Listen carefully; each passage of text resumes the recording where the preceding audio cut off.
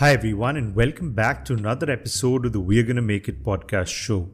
The series designed to give you the quickest and the most comprehensive dive into emerging tech in just under 15 minutes.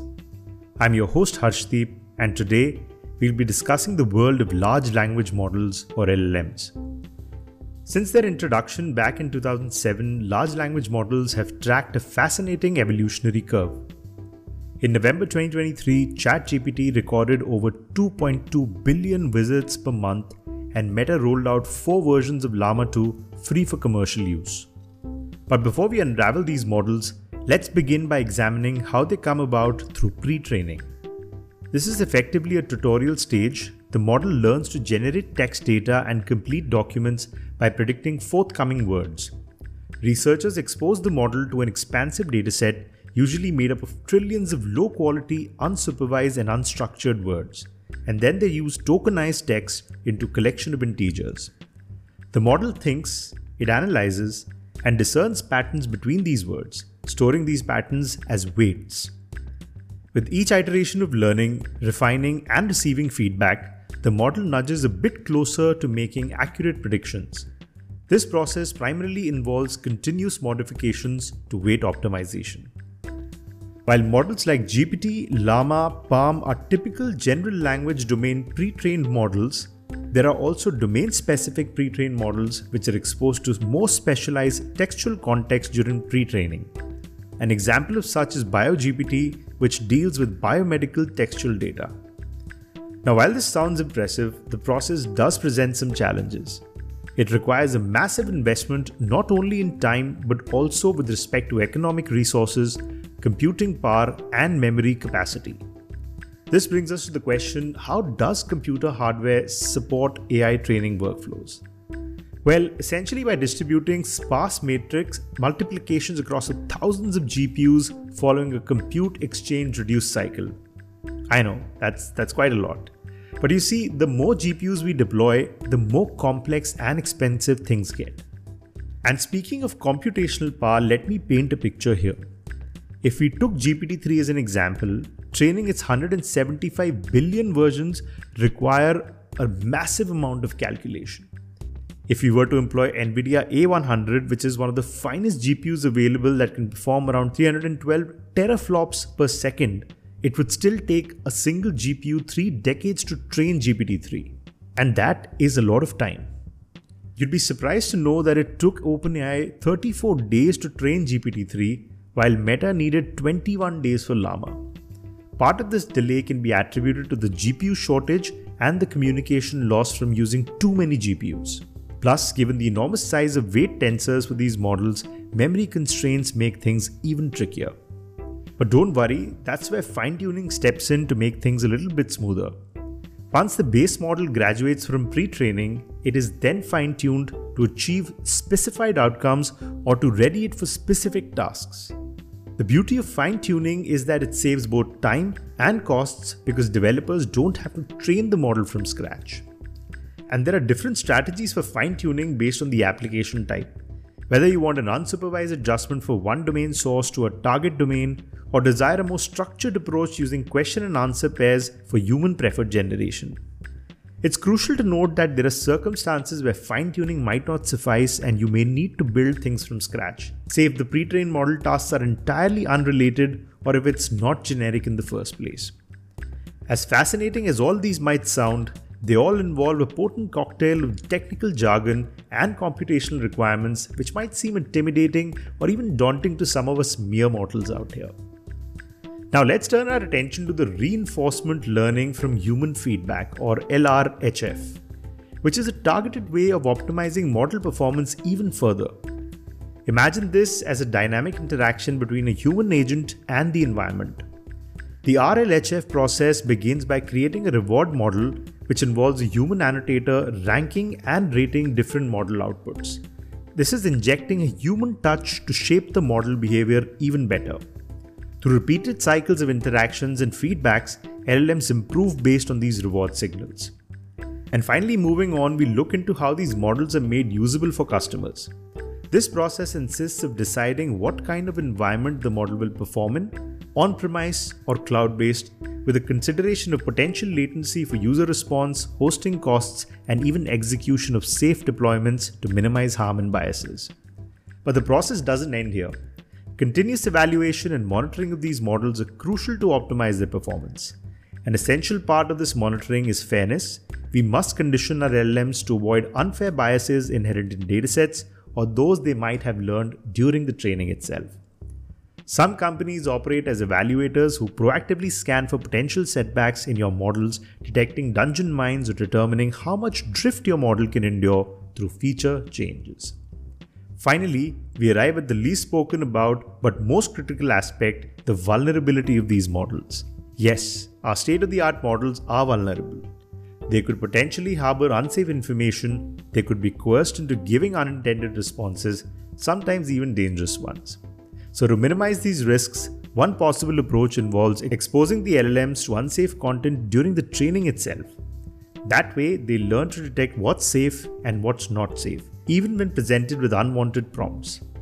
And the good news is that developers around the globe are joining forces to pledge a safer AI future, with multiple leading companies already committing to a safe, transparent, and secure AI development. Alright, we've spent a good while mulling over the complexities of the transformation that's happening in the realm of generative models like GPT-4 and Llama 2.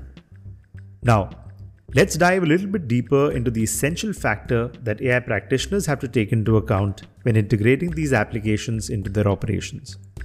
I'm talking about the costs here, the nitty-gritty financial side of the equation. So here are your options as far as developing an LLM application goes. There's what we could call the API access solution, where you could use closed source models like GPT-4 via API access. And then there are on-premise solutions where you construct a model based on an open source backbone hosted within your own IT's infrastructure. So you're thinking, what's the best choice here, right? Well, it depends on several factors which typically fall into three categories: the project setup and the inference cost, the maintenance cost, and other costs associated. Let's take up the setting up and inference part. Now for the API access solution, the pricing varies according to the provider. For instance, OpenAI and Cohere have different pricing metrics depending on the specific use cases and model selection. For each request, your expense is calculated based on the total input tokens, which is the cost of input, and generated output tokens, which is the cost of output. But with an on-premise solution, hosting an open source model can pose a challenge because of the enormous size of model parameters. Hence, your initial setup cost primarily involves expenditure relating to establishing an IT infrastructure capable of hosting the model in the first place. Now let's move on to maintaining the machine itself. Once you've got your application up and running, staying operational is where maintenance cost comes in. Now we all know that change is the only constant in life. This saying also extends to the data distribution here. When changes occur, one needs to fine-tune their model using new datasets, and this is where maintenance costs come up. API access solution providers offer a fine-tuning service included in their pricing itself, which covers the data upload, model training, and the deployment of freshly trained models. On the other hand, fine-tuning open source model takes resources and usually involves hiring an IT infrastructure that can retrain the model language. Now looking at the other costs which are associated, we can't forget about the environmental factors and the human expertise either. Deep learning models are growing larger and they are packing a more significant environmental footprint because of that. Then there's the human side of things, having a well-equipped team to handle the knowledge base and the skills needed to dealing with this technology, which is absolutely essential. So how do these sectors factor into the cost of LLM applications? Well, to illustrate this, let's pose an example scenario. Let's say we're building an API for a chatbot application using the LLM technology. On average, we have about 50 chat discussions per day, each discussion containing about 1,000 words. Calculating our total token use per day, we get roughly about 37,500 tokens accordingly. Now, if we were to consider using GPT-3 at a rate of $0.02 per token, this clocks it around $0.75 per day or $270 per year. If our chat volume were to escalate by a factor of X, then our costs would also increase linearly by a factor of X. But let's flip the coin now. Looking at an on-premise solution under similar circumstances would require us to assign a larger IT resource team as demand grows over a period of time to maintain optimal latency. What's striking here is you realize there's a threshold point where using something like a ChatGPT is cost-effective compared to deploying open source LLMs onto AWS or similar platforms when your request volume is not high and remains below the break-even point. So, as we wrap up, remember the cost structure in AI is just as volatile as the tech behind it.